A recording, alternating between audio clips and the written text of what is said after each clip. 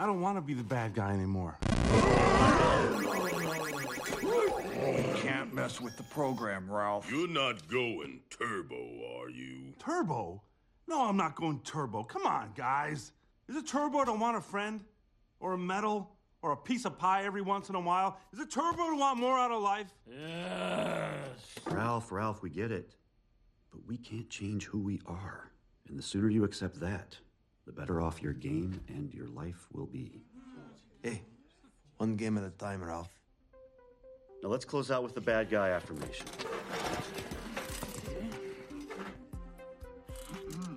I am bad, and that's good. I will never be good, and that's not bad. There's no one I'd rather be than me. In a world overflowing with movies, we need a hero. Someone to separate the bad from the good. Sounds like a job. Verbal dioramas. Watches all the movies from comedy to drama. From the top roll sound. And don't forget the action. She'll watch until the end and then she'll give you her reaction. Movies you know, movies you don't. Prequels, sequels, remakes, and trivia and outtakes. Movies you know, movies you don't. Interesting stories, all the categories. Hi everyone, I'm Em and welcome to Verbal Diorama episode 207, Wreck-It Ralph. This is the podcast that's all about the history and legacy of movies you know and movies you don't. And as always, welcome to Verbal Diorama, whether you're a brand new listener, whether you're a regular returning listener or an irregular returning listener. Thank you so much for being here. Thank you so much for choosing to listen to this podcast. I know there's a lot of movie podcasts out there, and I know this because I listen to a lot of them myself. And so thank you so much for being here. I'm so happy to have you here for the history and legacy of Wreck-It Ralph. A movie that's a long time coming to this podcast, especially considering my canonical love of Disney and my canonical history of playing video games ever since I was a child. This movie basically has the Verbal Diorama name written all over it, and I'm so excited to be talking about it in this episode. But before I start, I just want to say thank you for the amazing reception to the most recent previous episodes of the podcast. So I've done episodes on Hustlers and also Bring It On as well. And last month, I focused on women in film, specifically movies talking about depictions of female class, privilege, representation, historical whitewashing, and cultural appropriation, as well as women behind the camera and how tough it can be for them to get those movies made in the first place. The other episodes that I released last month are Gentlemen Prefer Blondes and Hidden Figures.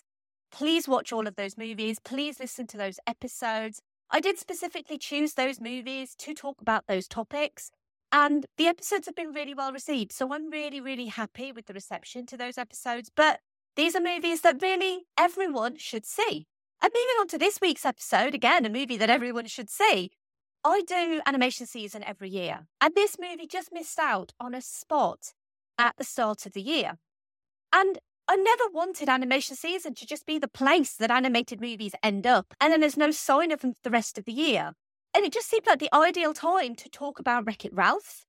And hopefully, I don't wreck this episode. Here's a trailer for Wreck-It Ralph. My name's Wreck-It Ralph. I'm gonna wreck it! 30 years I've been doing this. I can fix it! It's hard to love your job when no one else seems to like you for doing it. You're just the bad guy who wrecks the building.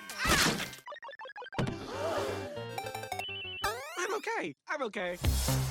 If I'm really honest with myself, it sure must be nice being the good guy. Ralph, you are bad guy, but this does not mean you're bad guy. I don't want to be the bad guy anymore.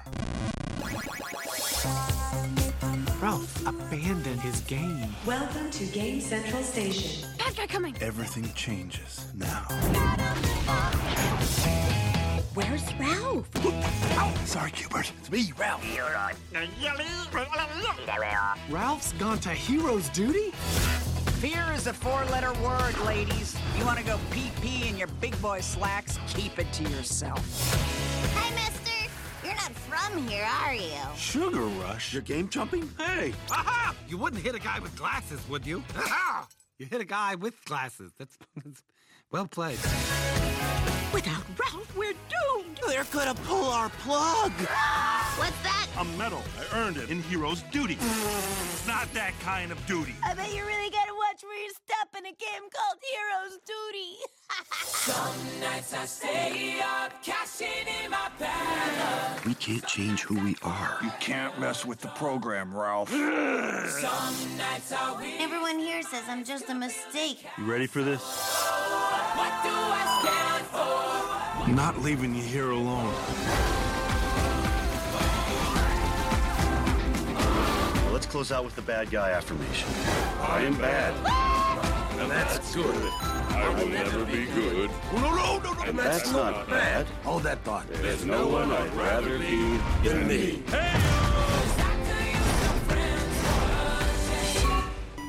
Why do I fix everything I touch?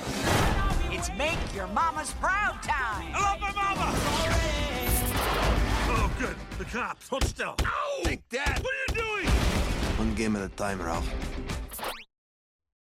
Ralph is a video game villain who is tired of always being the bad guy. He decides to leave his game, Fix-It Felix Jr., in search of a medal that will prove he's a hero and not just a bad guy. Ralph travels to different video game worlds, including Hero's Duty, where he meets Sergeant Calhoun, and Sugar Rush, where he encounters Vanellope von Schweetz, a young glitch who wants to race. As Ralph tries to earn his medal, he inadvertently causes chaos and puts Vanellope's chance of racing in jeopardy. He must team up with her and fix the damage he's done before it's too late. In the end, Ralph learns the true meaning of heroism and the importance of being himself. Let's quickly run through the cast of this movie. We have John C. Reilly as Ralph, Sarah Silverman as Vanellope von Schweetz, Jack McBrayer as Felix, Jane Lynch as Sergeant Calhoun, Alan Tudyk as King Candy, Mindy Kaling as Taffeta Muttonfudge, Joe Lotruglio as Markowski, Ed O'Neill as Stan Litwack, and Dennis Haysbert as General Hologram. There are many, many cameos in this movie as well. We have video game characters Tapper, Sonic the Hedgehog, Ryu, Ken, M. Bison, Zangief, Clyde, Bowser, and Universe. Lara Croft and Mario are mentioned but don't show up on screen. And this is despite Lara Croft never actually being available in arcades until 2018. So the question remains, how do they know who Lara Croft is? But anyway, Wreck-It Ralph has a screenplay by Phil Johnston and Jennifer Lee, story by Rich Moore, Phil Johnston, and Jim Reardon, and was directed by Rich Moore. And it's appropriate that the idea of an animated movie featuring a video game character as the protagonist stretches back to the early days of the video game medium. While simple electronic games were developed in the early 1950s, the development of games started to gain traction in the 1960s with the advent of BASIC and C high-level programming languages and Unix in the 1970s. Unix created a common programming environment which meant people could share their code between themselves, and magazines and guides were published encouraging and teaching others to code. Text-based RPGs became popular in the late 70s and took advantage of the limited graphical ability of most computers, but the arcade video game industry, notably Atari's Pong in 1972, led to commercially successful arcade video games like Space Invaders, Galaxian, and Asteroids. This era is referred to as the golden age of arcade video games from the late 1970s to the early 1980s. A period of rapid growth and technological enhancement. Computers were evolving with more power and were becoming cheaper, and arcades transitioned from black and white games to colour and evolved from simple shooting and flying games to driving games like Pole Position and Turbo, not that Turbo, and early character platform action games like Frogger, Pac-Man, and Donkey Kong. Due to the many copies of well-liked games that filled arcades, the emergence of home video game consoles, and the moral panic regarding the impact of arcades and video games on children, the golden age of arcade games started to fade in 1983. Both of these declines, which negatively impacted the North American video game industry revenues for a number of years, happened around the same time as the video game collapse of 1983, but for quite different reasons. Early in the 1990s, there was a revival of the arcade game market, particularly with the launch of fighting games, but the idea for an animated movie about a video game character was in the pipeline at Disney as early as the late 1980s. It underwent various iterations each time it was pitched to Disney. It started out as High Score in the late 1980s and became Joe Jump in the 1990s. Joe Jump, which is an actual game nowadays, was the brainchild of Sam Levine. Joe Jump was storyboarded as a forgotten 8-bit video game character trying to make his way into the modern world. But when John Lasseter joined Disney, a review of ongoing projects began and Joe Jump wasn't deemed Disney enough. But Lasseter kept Levine and his writer working on the project for another year. Joe Jump would basically languish in Disney purgatory, not good enough to greenlight, but not awful enough to cancel outright, for years until 2008, when Disney decided to respawn the project into Reboot Ralph. But even before it became Reboot Ralph, it was very different to what we now know it to be. Fix-It Felix Jr. was the main character in the original draft of what would become Reboot Ralph, aka Wreck-It Ralph. Felix worked for the family fixing business and was due to take over the business from his father, Fix-It Felix Sr. He wanted to form his own path in life and go against his coding, so he set out to demonstrate his independence and his ability to stand up to his relatives. The antagonist of the story was Wendell Grubble, a large troll-like creature that talked in grunts and frequently flung rubbish at Felix, a bit like Donkey Kong from the original Donkey Kong game. The development team realised after a few months that the antagonist of a video game would be a considerably more intriguing character to follow, since his programming would be much less kind to him. He would have more of a journey to go on, and because in the world they were building, his would be a vital but largely thankless job. Wendell morphed into Ralph, and his personality began to take shape, even if his design still resembled Donkey Kong more than the Wreck-It Ralph we are all familiar with. Felix's role wasn't significantly reduced when Ralph took the lead first. The two travelled around the arcade together for a large portion of the second act. Later on, they would form a trio with Vanellope von Schweetz. But in the end, the relationship that developed between Ralph and Vanellope on their own was considered to be more compelling, and it paved the way for a supporting story in which Felix and Sergeant Calhoun run into peril while in search of Ralph. While in original drafts, more worlds were developed for Ralph to visit, including a Sims/Grand Theft Auto style open sandbox world called Extreme Easy Living 2. The production team decided to limit it to 3 distinct worlds, accessible via an extension cable. Fix-It Felix Jr. would be a classic 8-bit style arcade game referencing games like Donkey Kong and Rampage, heavily focused on a traditional 8-bit blocky design. Hero's Duty, a first-person shooter based on Call of Duty and Halo, with high-definition graphics and muted tones, and Sugar Rush, a bright, vibrant, candy-coloured world with various racing levels, inspired by the work of Spanish architect Antoni Gaudi, and also clearly inspired by the work of Shigeru Miyamoto's Mario Kart. The creative team behind the movie was able to create characters who looked like they came from their respective worlds, from Sergeant Calhoun, who appeared to be hyper-realistic, to Ralph, who had an angular and cartoonish appearance. The numerous design styles and concepts were merged into the many worlds by assigning various art directors to each one. Additionally, each character's movement was customised by the animators. The soldiers in Hero's Duty move as realistically as they would in a contemporary first-person shooter game, but the Nicelanders move rather blockily like they would in an 8-bit game from 30 years ago. At the helm of Reboot Ralph was 2-time Emmy Award-winning Futurama and The Simpsons veteran Rich Moore and producer Clark Spencer. Moore was one of the original 3 directors of The Simpsons, directing many episodes of the series' first 5 seasons, before becoming supervising director of The Critic, and later oversaw the creative development and production of Matt Groening's Futurama. His credits included the Warner Brothers theatrical short Duck Dodgers, Attack the Drones, Comedy Central's Drawn Together, and Spy vs. Spy for Mad TV. Moore had also previously been involved in the Disney Story Trust, working on Bolt, The Princess and the Frog, Tangled, that's episode 198 of this podcast, and Winnie the Pooh. As a teenager, he'd grown up in arcades playing Pac-Man and Dig Dug. His favourite game of all time was Dragon's Lair, which you'll notice does make a cameo in this movie. His parents would tell him he was wasting his time at arcades, but parents, what do they know? He was invited to join Walt Disney Animation Studios personally by John Lasseter in 2008 and suggested Moore develop a story set in the world of video games.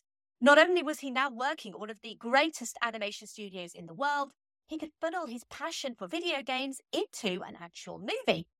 Clark Spencer joined Disney in 1990 as senior business planner in the finance and planning department, eventually becoming senior vice president of finance and operations for Walt Disney Animation Studios and Theatrical Productions, a position he held until 1999 when he was asked to produce Lilo and Stitch. Since then, he'd served as executive producer on Meet the Robinsons, producer on Bolt, and executive producer on Winnie the Pooh. And there have been previous attempts to build movies around video games, notably Tron and The Wizard, neither of which were really successful in capturing the essence of the video game world. For 4 years, Moore and his team spent hours upon hours playing the games that would influence Wreck-It Ralph. Lasseter gave Moore free rein on the project to tell his own story of a game character who goes against his own code, and while the characters of Ralph, Felix, Vanellope, and Calhoun would be brand new, in order to legitimize the world they were in, they needed to license actual video game characters. Now, this is something I've talked about before in both the episodes on Who Framed Roger Rabbit and Toy Story, and especially in Toy Story, how difficult it was to get certain characters licensed. That's why we didn't actually end up with Barbie. But for Wreck-It Ralph, not only did they need iconic characters, they also needed narrative reason to be there, and not just glorified cameos. They didn't write the story to specifically include certain characters, but they wrote the story and then realised it would be great to get a few legendary bad guys in the Bad Anon meeting. So for a year, they continued as if they had permission from every company for every character they wanted. The production team compiled a list of all of the famous characters, including the likes of Bowser, Zangief, Dr. Robotnik, Kano, although not called Kano in the movie for Mortal Kombat is for mature audiences, and this is a Disney movie type reasons. But they didn't want Disney's lawyers to meet Nintendo's lawyers. They wanted to make it personal. So they went to E3, the trade event for the video game industry, and they met with all of these video game companies like Nintendo, Sega, Capcom, etc., and told them about the project and that they wanted their characters to be involved. Most of the companies were very game, excuse the pun, for their characters to be included, especially when they were told that the production wanted them to be authentic, true to the characters, and that each company could have final say on the designs. And most importantly at this point, no one turned them down, unlike what the team at Toy Story had experienced. Nintendo were remarkably easy to work with, considering their incredibly precious of depictions of their characters, especially Mario. While the team tried to fit Mario into the movie, they couldn't find the perfect way to put him in the film where it felt totally organic and where it served the story and also served the character of Mario in the eyes of Nintendo. And so he's mentioned in name only. Bowser was the key character they wanted because how could you have a group of legendary bad guys without him? Nintendo insisted on approving his animations, how he would hold a coffee cup, how he would laugh and spit out coffee. But when it came to Bowser with the other characters, there was a bit of a problem. Because Nintendo would say that Bowser was much bigger than M. Bison. And then Capcom would say M. Bison and Zangief, they're much bigger than Dr. Robotnik. And Sega would say, well, Robotnik is a very tall gentleman. So rather than end up with a room of giants, a compromise was made, and they're all sort of the same size, but clearly those characters. The only Bad Anon member who is not traditionally a bad guy is Zangief. According to writer Phil Johnston, he created Zangief as a villain in the movie because as a child, he was unable to beat Zangief and believed that Zangief would feel regret for how challenging it was for players to defeat him. In total, over 180 video game characters appear in Wreck-It Ralph, mostly in Game Central Station, and this at the time was the most individual characters ever in a Disney movie. For the designs of the in-movie characters, originally Ralph and Felix were going to look like 8-bit characters as well as move like them. You'll notice the Nicelanders move in a very blocky, jerky way, as well as look fairly angular. It was decided to make Ralph and Felix look and move differently, mostly because they were the main characters of the game and therefore moved more in-game, but also to get the audience to empathise and relate to the characters was easier when they moved normally.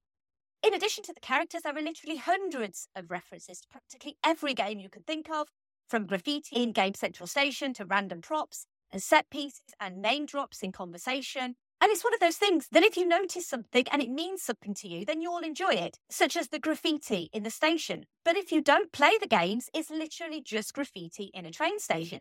Even the Konami code gets a referential shout-out in this movie. But before they did any animation, they had to get a cast assembled. And Rich Moore always had an idea of who he wanted for Ralph. someone who'd notoriously turned down animated projects before, not because he didn't want to do animation, but because the voice actors in animation often had no say in their characters, or the script would offer little to no improvisation, and often the premise would change between recording the lines and the actual finished product. And this was an actor who could easily do dramatic roles, but also is one of the funniest comedic actors working in Hollywood, so Moore took a punt and contacted John C. Reilly. Reilly was hesitant at first, but Moore assured him this wasn't just a typical Disney movie, that they'd given him free rein, and he wanted to give Reilly the same. They would basically do anything to accommodate John C. Reilly and make him comfortable enough to accept the role of Ralph, because in Moore's mind, Reilly was Ralph. And not only did Reilly commit, he committed hard. He was involved in script development, acting out for the writers how he felt Ralph would react in certain situations. They did a huge Q&A session together. Reilly was intimately involved with the production pretty much from the offset, and the core team really were dedicated to make Wreck-It Ralph an intimate, honest, and fun little movie. And when it came to recording sessions, it was Reilly who wanted to record with the other actors, something that rarely happens in animation. Improvisation was encouraged, with Reilly using the quote-unquote Will Ferrell model. He'd worked with Ferrell on Talladega Nights and Step Brothers, and in those projects it was a comedy democracy where the funniest line in the moment would win out. And they also had the freedom to either use the material as written or they would ad-lib. There are some R-rated lines from Wreck-It Ralph, particularly from Sarah Silverman, who's known for her more racy comedy style. But I can't see Disney ever letting those particular lines see the light of day. Silverman, for her part, was flown to Pixar for a table read after being sent the script, and she loved it immediately. She was involved for 2 years as the writing team worked on making Vanellope look and act more like Silverman. She and Reilly worked together on every scene. Technically, Sarah Silverman is a Disney princess now. Half the film takes place within Sugar Rush, mostly because Vanellope can't leave the game. They researched actual sweet factories, contacted noted food photographers, and they explained how to make food look good. Actual dioramas made of different sweets were created to describe how Sugar Rush might look. And these dioramas were in display at Disney Studios for a time, but they'd probably been removed now. And you can't have a Disney animated movie without Alan Tudyk. One of my favourite actors. I simply love that man so much. He has amazing arms. He based the voice of King Candy on Ed Wynn, a popular comedian whose career began in the 1930s. Wynn voiced the Mad Hatter in Disney's version of Alice in Wonderland, and that in particular served as a reference point for King Candy. This was Alan Tudyk's first time voicing a character in a Disney animated movie, and he's done it for everyone ever since. He's now classed as Disney's good luck charm. Additionally, Roger Craig Smith and Kyle Hebert reprised their roles from the Sonic and Street Fighter video games, respectively, playing Sonic and Ryu. All the other voices for all the other characters were done by new people. What sets Wreck-It Ralph apart from its other Disney animated stablemate and links it to some others isn't its focus on princess stories, but its technological innovations. Disney are no strangers to innovating. They invented the multi-plane camera in the 1930s, giving films like Snow White and Bambi an unheard level of visual depth. They developed CAPS, Computer Animation Production System, in the 1990s as a groundbreaking digital upgrade to the analog multiplane system, allowing the integration of CG elements into intricate scenes for the first time. Disney first used Deep Canvas with the release of Tarzan in 1999, allowing the viewer to navigate around a digital painting and for the character to surf through trees. And I've spoken about all of those new technologies in previous episodes of this podcast. Wreck-It Ralph, though, brought about bidirectional reflectance distribution functions with more realistic reflections on surfaces and a new virtual cinematography camera capture system. For the first time, cameras could travel within virtual environments and provide artists with ideal camera placements, setups, shots, visualization and placement, and interaction of visual elements in a scene. Exactly how you might move and set up a camera in the real world. It's basically a virtual camera rig that goes through scenes in real time. Despite not being the first studio to use virtual production technologies and techniques, Disney stands out because of their pipeline integration. There was no need to shift assets into separate capture systems within a separate pipeline, which would then need reintegrating the data into the primary production system. The camera capture technology was completely integrated into the studio's production workflow. The capturing system was developed by them within their current pipeline and is based on their shared Maya framework. As a result, they had access to all of the resources and scene building tools used in their typical scenes and shots. Wreck-It Ralph made heavy use of the capture system in both subtle and overt ways. One game that uses the technique more overtly is Hero's Duty. It uses a rougher, more handheld first-person point of view. Different scenes are given life and excitement by adding shaking and motion to the camera using the capture system. Just like in a first-person shooter, they can put a director virtually into a set. They can look 360 degrees in every direction and get a sense of the scale and placement of everything within the scene and plan the shots. You just hand them the device and watch them visualize the scene.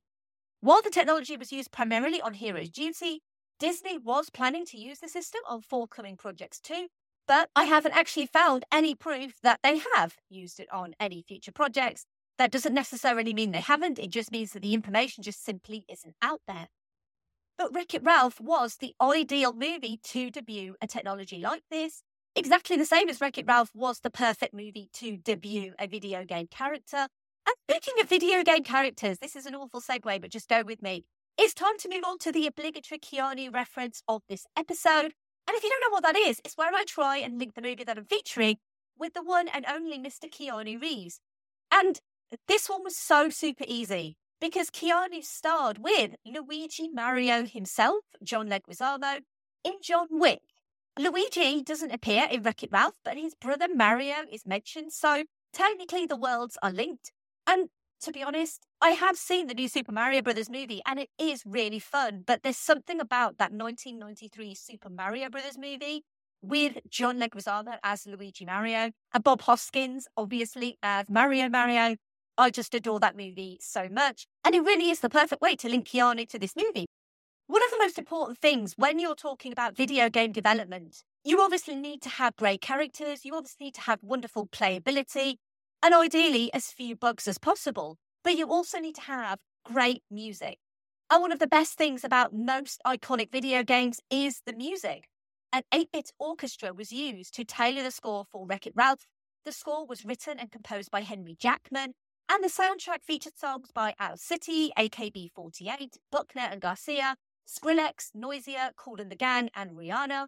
An animated version of Skrillex is shown on screen DJing the 30th anniversary party. In an interview with the Los Angeles Times, Jackman recalled that before getting into video game music, he purchased a vintage Donkey Kong arcade game, which he would end up dismantling later. He said, quote, "I wanted to check the original Namco chips from 1984 to see what the frequency response was. These machines weren't capable of making frequencies higher than such and such a note. They weren't able to play more than 3 sounds at once. I didn't want anyone to be able to go, but that sound couldn't have been played in those days. The film is pretty accurate," unquote. And those are the levels that Henry Jackman goes when he's creating a score for a movie based on a video game. And I have a question for you all. Have you ever wondered what became of Garland Hulse, the 12-year-old Fix-It Felix champion? Well, let me tell you, when Kent Zaborski broke his world record a few weeks later, Hulse's meteoric rise to stardom was cut short. You obviously don't wonder what became of Garland Hulse because Garland Hulse and Kent Zaborski don't exist. But it was actually a genius marketing ploy. Wreck-It Ralph director Rich Moore discovered that the former child star had slowly declined over the past 30 years and juggles various jobs to support his mother. And this is in a King of Kong-style mockumentary called Garland Hulse, Where Potential Lives, which follows Hulse's decision to retake his record-breaking crown for the Fix-It Felix Junior High School. The 28-minute mockumentary was created to promote the home media release of Wreck-It Ralph, and unfortunately seems to have been removed from YouTube now. And Disney returned to E3 in 2012, not to scout for characters this time, but to promote Wreck-It Ralph with an arcade version of Fix-It Felix Jr. There were also browser and mobile versions of the game, but sadly it appears they've since been removed from Disney's official website. There is a version that's quote-unquote playable at kbhgames.com. I will link to it in the show notes, although I couldn't actually get it to work. And I don't know if that was maybe my keyboard, maybe I didn't have the correct keys. I was just trying to use left and right. But it is a pretty faithful adaptation of the game that we see on screen. Wreck-It Ralph was originally due to be released in March 2013, but after Pixar pushed the release of Monsters University from November 2012 to June 2013, a spot opened for Ralph, which was actually ahead of schedule at the time. And when it was released, it wrecked the competition, which, to be honest, was only Flight and the Man with the Iron Fists, when it was released on the 2nd of November 2012, opening at number 1 at the box office, the largest opening for a Walt Disney Animation Studios film at the time, and grossed $60.6 million in its first week. The next week, though, James Bond took aim at the spot, and Ralph acquiesced to the majesty of the Secret Intelligence Service as Skyfall was released and Ralph fell to number 2. Wreck-It Ralph's release was accompanied by the traditionally 2D animated Disney short Paper Man, which would go on to win the Best Animated Short Film at the 85th Academy Awards. On a $165 million budget, Wreck-It Ralph would gross $189.4 million domestically in the US, $281.8 million internationally, for a total worldwide gross of $471.2 million. It is critically acclaimed, and it was nominated for the Academy Award for Best Animated Feature, the same time actually as The Pirates in An Adventure with Scientists, that's episode 192 of this podcast. Both lost out, though, to Pixar's Brave. And Brave is a movie that I'm not the biggest fan of, actually. And it's ironic, really, because Brave actually seems like more of a Disney movie, and Wreck-It Ralph seems like more of a Pixar movie. Paranorman and Frankenweenie were also up for the award that year. Wreck-It Ralph would receive 9 Annie Award nominations. It won 5, including Best Animated Feature. It was also up for the Golden Globe for Best Animated Feature, but it lost again to Brave. And when it came to sequels, Ralph Breaks the Internet, which I still maintain should have been called Ralph Wrecks the Internet, came out in 2018, and Internet finally comes to Litwack's Arcade, and Ralph and Vanellope travel the Internet to find a replacement steering wheel for Sugar Rush. It did better than the first movie financially, but honestly, I don't like it quite as much, and I've not managed to put my finger on why. The Disney princess scene is great, though. Right, let's move on to some social media thoughts. I'd like to ask across social media what people think of the movies that I feature. And we're going to start with the patrons, and we're going to start with Scott. Now, Scott is actually kind of the reason this episode exists, because Scott and I were talking, and Scott mentioned about Wreck-It Ralph, and I was just like, right, I'm going to do an episode on Wreck-It Ralph. He didn't ask for the episode, but it was just, he put the idea in my mind. So thank you for doing that, Scott. And Scott says, an absolute gem. I love this movie for so many different reasons. The Easter eggs and callbacks, catnip for an aging gamer. It's very funny, clever, all the voice casts are impeccable, and it just has bags and bags of heart. It was also one of my favourite films to watch with my daughter, and when Ralph says, if that little kid likes me, how bad can I be? I felt it. It's not just that little kid that likes you, buddy. Scott does have his own podcast. He hasn't done anything on it for a year and a bit or so, but I am going to make a mention of it. It's called Monkey See, Monkey Review, and it's one of the reasons that Scott and I found each other, because we were both on Twitter, and it just so happened that we lived close to each other, so we became friends. But I absolutely adored Monkey See, Monkey Review, and I do hope they come back one day. I'll put some information in the show notes for his podcast. We also have a comment from Brett, who says, for years, Hollywood couldn't figure out how to make a good video game movie. Wreck-It Ralph broke that mold and never looked back. This is not just one of my favourite Disney films, but one of my favourite films of all time. The adventure, the references, the voice cast, and the beautiful animation are all amazing. It's truly a story of never judging a book by its cover, and what would you do to change the stigma put on you? I love this movie so much, and I'm so happy you're covering it. Me too, Brett. And Brett's podcast is called Dissect That Film. It's him and Dan and Angela. They do movie retrospectives, new releases. They also discuss TV shows as well. But it basically is dissecting that film. It's a great podcast. You should absolutely listen. I'll put information in the show notes for Dissect That Film too. Perennial commenter Andy returns yet again to say, Wreck-It Ralph is such a marvel of Disney animation. Not yet at the height of its powers, as Frozen was still a year away, but a film that made audiences take notice. Not relying on the easy trope of just including classic video game Easter eggs, it takes the dichotomy of good guy, bad guy roles and flips it on its head. I'd be remiss if I didn't mention that this was the start of Alan Tudyk taking on the same role that John Ratzenberger held with Pixar as the Disney animation constant. His Ed Wynn-inspired King Candy is an absolute highlight. Also, check out the great Wreck-It Ralph song written by Buckner and Garcia, the same team that hit the charts in 1982 with Pac-Man Fever. And that is something that I did not know. So Buckner and Garcia, Pac-Man Fever, check it out on YouTube. Thank you, Andy, as always, for providing additional information for these episodes. And Andy is the host of the terrific podcast Geek Salad, the one-stop shop for all of your geeky podcast needs, whether that is movies, music, video games, TV shows, literally anything and everything. It is available over at Geek Salad. I will put information in the show notes for his podcast. Moving over to Twitter, we're going to start with @BestFilmEverPod, who said, "A movie that legitimately makes me weep big ugly man tears every time I watch it. At first blush, what appears to be a fun little video game movie talks about depression and ambition, coming to grips with your own barometer about what it means to be good and what it means to be you. John C. Reilly is no perfect as Ralph, while Jane Lynch, Jack McBrayer and Alan Tudyk are all brilliant in supporting roles. It comes off the track a bit with some modern-day animated film flaws, licensed music over montages, the use of Shut Up and Drive is inappropriate for a film with its obvious innuendo. However, Ralph's final descent, realising that his sacrifices for the greater good and coming to grips who he is in this world is Disney magic. He's a bad guy, but he's not a bad guy." @To My Heart said, "A truly funny, unique and heartfelt movie.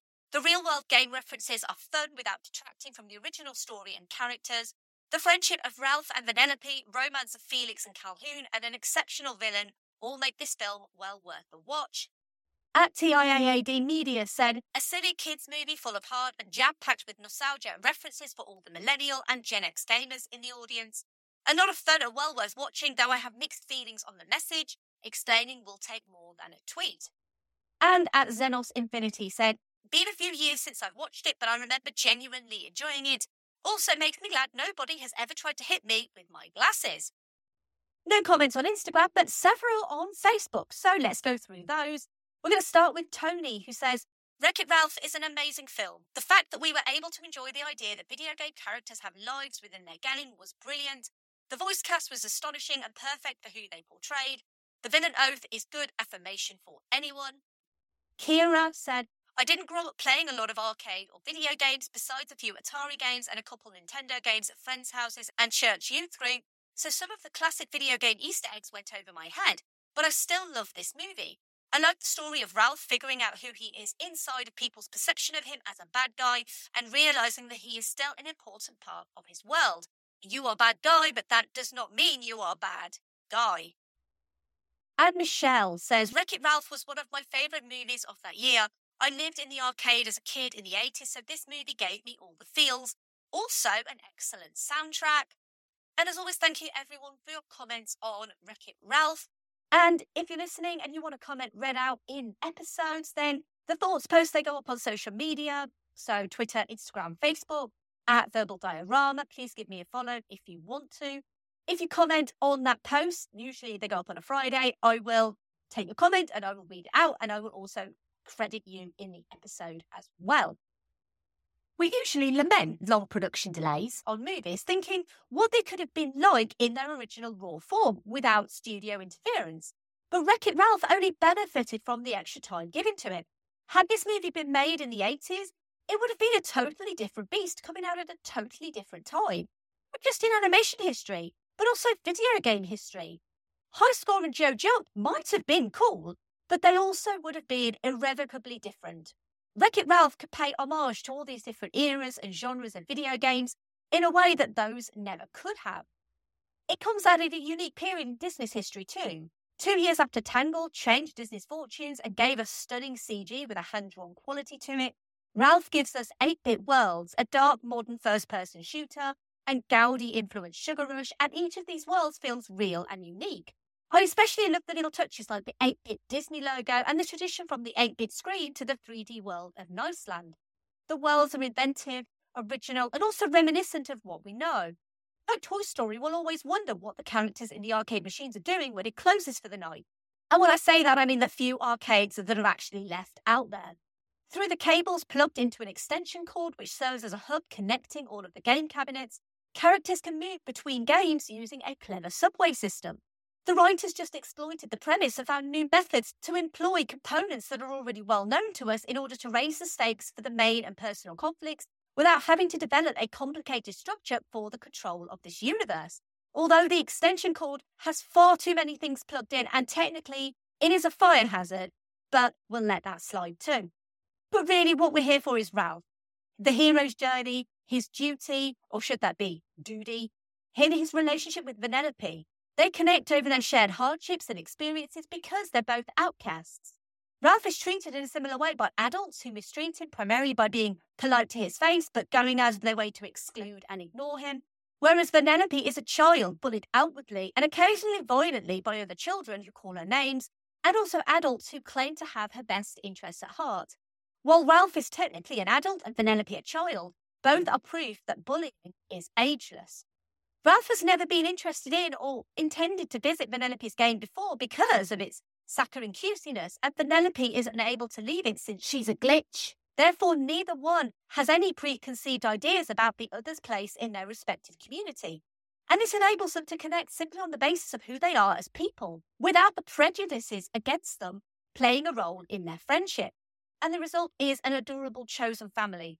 And the emotional conclusion is stronger since Vanellope's admission that Ralph is truly a bad guy occurs after she actually gets to know him as a person and after he just repped her card, just like a bad guy would.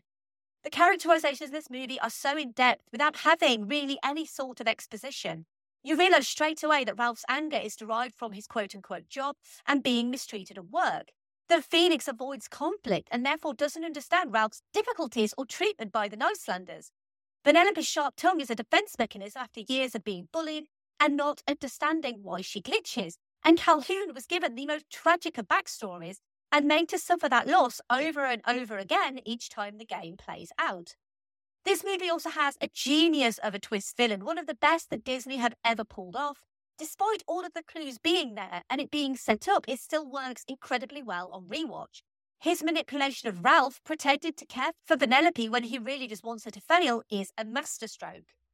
This movie teaches us to not judge a book by its cover, that even the biggest and ugliest bad guy could actually be a good guy deep down.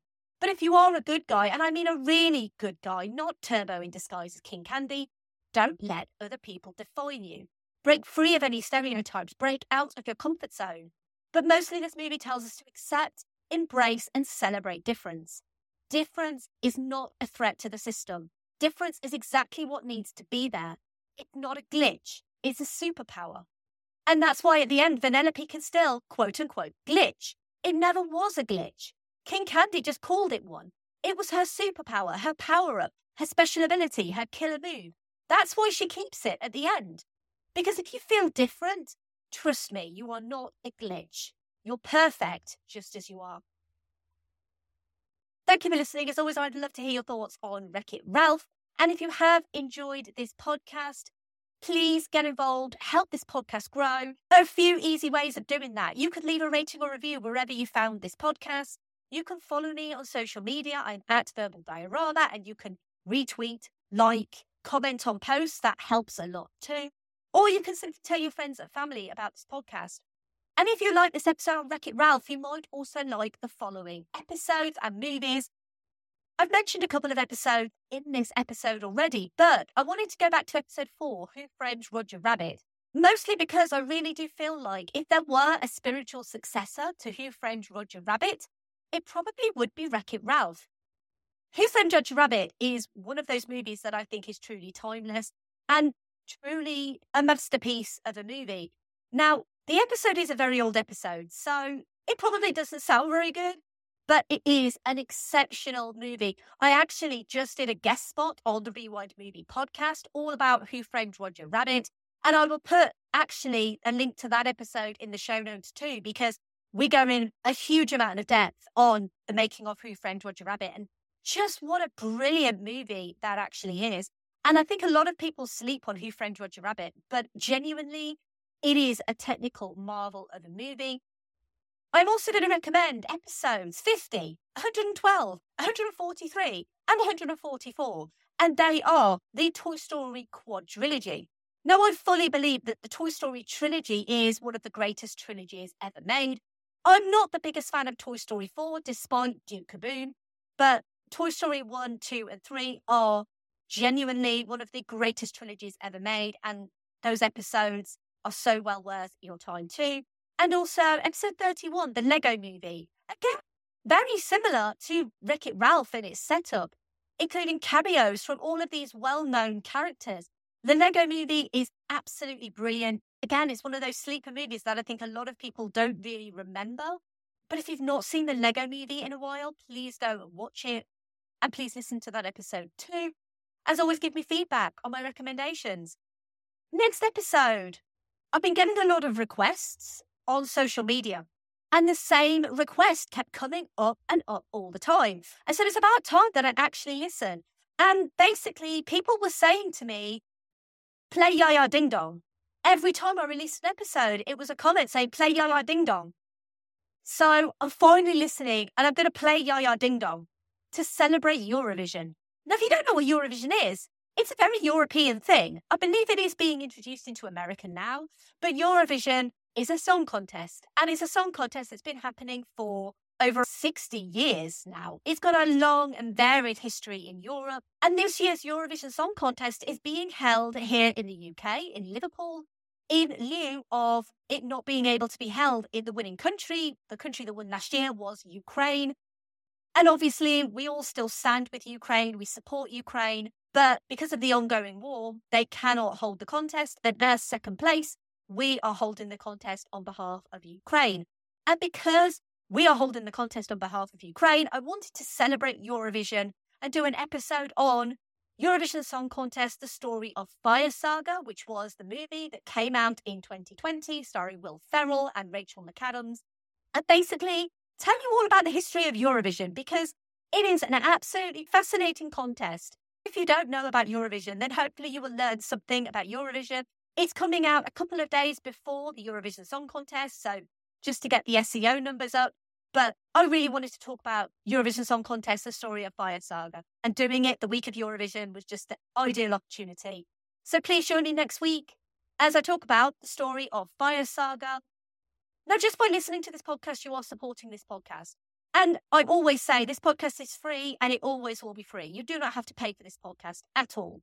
But if you do want to support this podcast financially, you can do so at verbaldiorama.com/Patreon. And you can join the amazing patrons of Verbal Diorama. They are Simon E, Sade, Claudia, Simon B, Laurel, Derek, Vern, Kat, Andy, Mike, Luke, Michael, Scott, Brendan, Ian, Lisa, Sam, Jack, Dave, Chris, Stuart, Sonny, Drew, Nicholas, Zoe, Kev, Pete, Heather, Danny, Ali, Tyler, Stu, Brett, Philip, and welcome brand new patron Michelle to this wonderfully colourful video game world that is Verbal Diorama. Michelle, I'm so happy to have you here. Thank you so much for your support. You know, you are one dynamite gal. In fact, to all the patrons, you are one dynamite gal. Dynamite gal. Dynamite gal. Dynamite gal. Dynamite gal. You can check out my merch store. It's at verbaldiorama.com/merch. New merch designs, they are coming. I know I keep saying that, but they are. You can get in touch with me by emailing verbaldiorama@gmail.com. But you can also say hi, give feedback or suggestions at verbaldiorama.com. And you can also find my work at filmstories.co.uk. You can find issues of the magazine that I write in and also the articles that I write every week as well. And finally, Kid!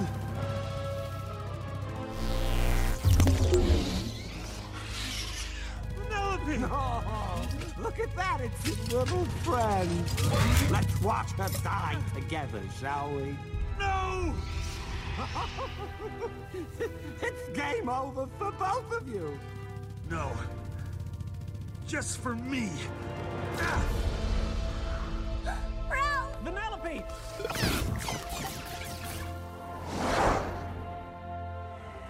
I'm bad, and that's good. I will never be good, and that's not bad. There's no one I'd rather be than me.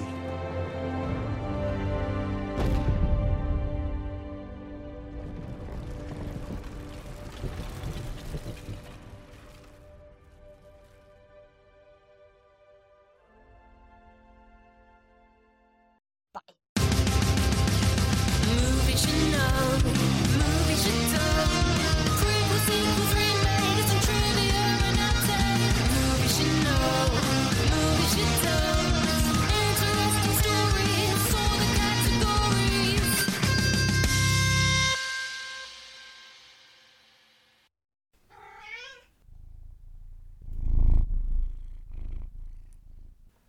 Together, we can make a difference.